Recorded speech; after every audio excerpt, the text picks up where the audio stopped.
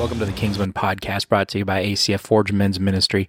In this podcast, we dig into the Bible using SOAP notes. Now, SOAP stands for Scripture, Observation, Application, and Prayer. A great way to get a little more out of your daily study. So let's dive in and see what God's got for us. On that note, welcome back to the podcast. All right. First of all, how was your guys' weekend? I had a fantastic weekend. Yeah. 3 days at Bro Treat. 3 days at Bro Treat. Awesome. Yeah. It was good. I kept wanting to say while we were there, like, God showed up. Right. But then I kept reminding myself, no, God's already here. We're just seeing him better. Actually felt him. Yeah. And the term that came to me when we were up there is he revealed himself while he was there, while we were up there. Like sorry, here I am. Yeah, I would agree with that. And man. Well, when two or more gather in my name, right? Dude, it was 150 of us gathered in his name. Yep. When you have 150 gathered in his name, men sit and cry. Yeah. It was good. It was really good. It's a powerful gathering. Yeah. So. Good speaker. Good speaker. Yeah. If you're, want to hear, I think he's got, what's his book called? Not My Jesus. Not My Jesus. So Bob Faby book is Not My Jesus. Highly recommend looking him up. He's just such a compassionate, amazing, powerful speaker. Yes. Great teacher. It was great. But we should get into what we're actually here to do. Which is eat chicken wings. Which is eat chicken wings and laugh at dumb jokes and a whole bunch of fun stuff. But today, what are we in? Ephesians 4:32. Be kind to one another, tenderhearted, forgive one another, as God in Christ forgave you. Mm-hmm. I kind of struggled on this one. Did you? I did. After this weekend? I think that's why I struggled on this. Because you learned so much. Because it was just like, it showed me how much I actually struggle with this. Right. It's real easy to say that verse. It's real easy to, forgive people. Okay. But when I really look in my heart, I don't do it very well. So the verses before this, 32, 31, obviously. Really? I know, right? Let all bitterness and wrath and anger and clamor and slander be put away from you, along with malice. I feel like that's what is bred when there's unforgiveness. So when we're not forgiving, that tends to be what's occupying our heart and mind. Seems especially fitting after the year we've had with all the political turmoil and the COVID and maskers and non-maskers. And I don't know, I guess because we just got out of it, I kept going back to the Bro Treat. But one thing Bob talked about was remembering that other people are made in the image of God. They're image bearers of God. Yeah. And it's so easy to objectify people. And I think forgiveness, we do that on a broad sense. We do that with people that disagree with us politically and in religion and in other areas. But, it's a personal thing too, with people that cut us off and do worse things to us.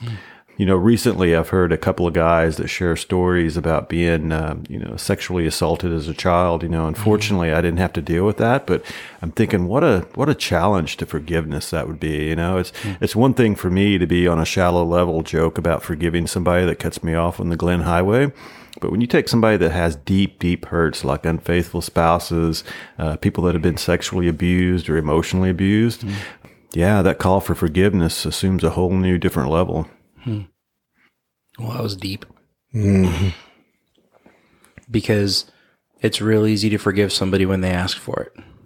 It's a whole nother thing to forgive somebody because that's what God calls us to do when they don't ask for it. Right. Or just because you want to from your heart. Right? Yeah. It's not because somebody asked you to, but just you need to. Mm-hmm. Do you do that on your own? Yeah. And I think that's, my observation, to be kind to one another.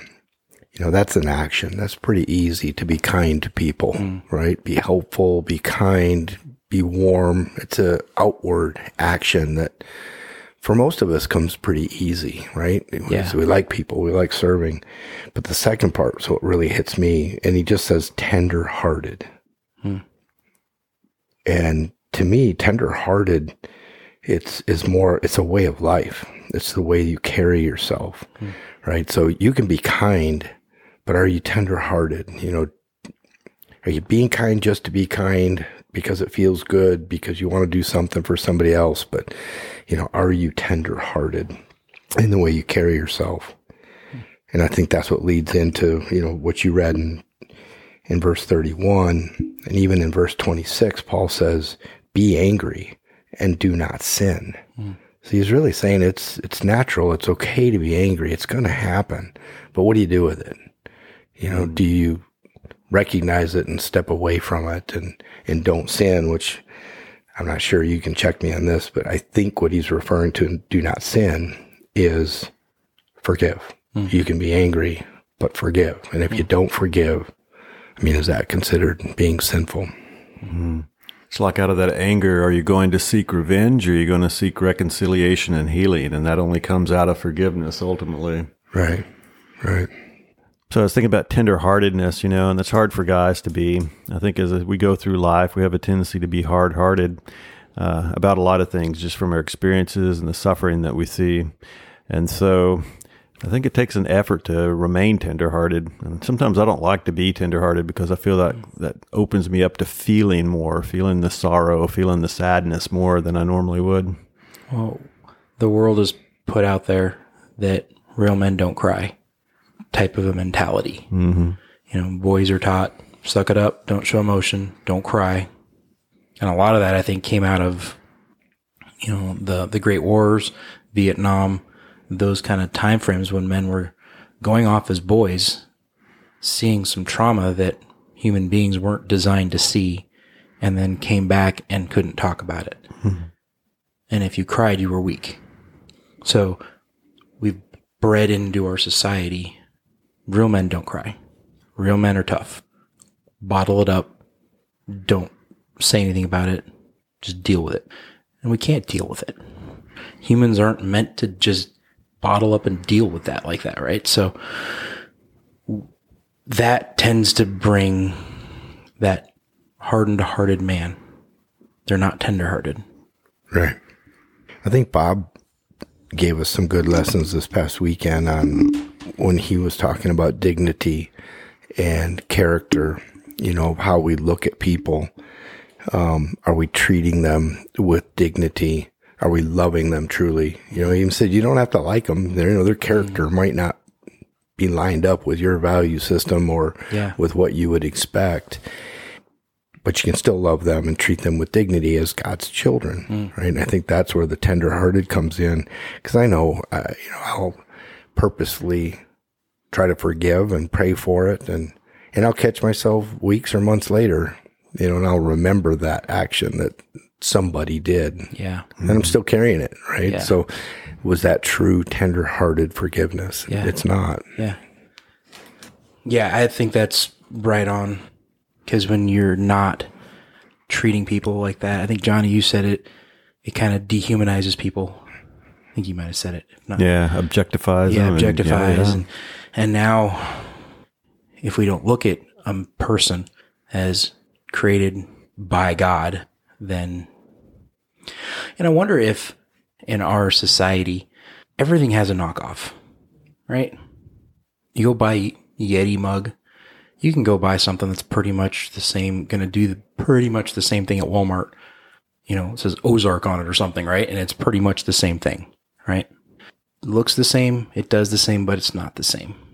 So I wonder if we think, well, created in God's image, but that doesn't really mean what it meant to people back then, to us today.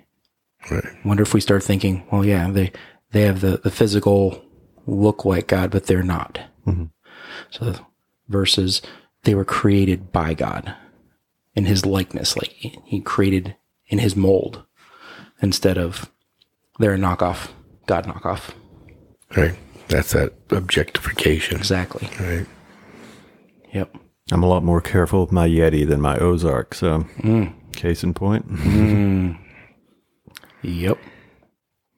Moving into my application, one thing that kind of, at least in my mind, helps me forgive people is that just remember what God did for me and just daily surrender myself to that and be humble and kind of forget my own. I think we're always real concerned with our rights, especially in our world today. You know, this is my right to do this and my right to do that. And when we don't get those rights, or we feel like somebody has gone against those rights, we feel like they owe us, and that, and then we get angry and objectify them then, and they're villains all of a sudden. But just remembering what God did with us, and this is the being that created the universe and that put the stars in the sky, and yet He came down to earth and became a human, and all that means. And it's just, as my son, we share gross things with each other, and so he's pointing out that when you smell sweat and body odor, it's not the sweat that you're smelling, it's the bacteria that's interacting with the moisture you're pouring out of your body. And the bottom line is that's gross, right? But God put Himself into a human body. He put Himself into that bacteria, sweaty, smelling, down there in the muck with us humans in order to save us. He humbled Himself. He did not abide by His rights as the creator of the universe. And for us, for me, I try to remember that daily when somebody has committed a wrong against me, to remember what God did for me, and that we're called to do that for other humans. And so just like He surrendered His rights, at least make an attempt to remember to surrender my rights. And Jesus wasn't a doormat. He wasn't one of these that were pushed around, but it's like Dan was saying, when He got angry, He always did it in the proper way without sinning. And, sounds good, what I just said. I just have to put that into daily practice. I think that's why I said I struggle with this one so much. It's very easy to say it. It's very easy to read it and go, this is what we're supposed to do. This is the model we were given. This is how we're supposed to do it.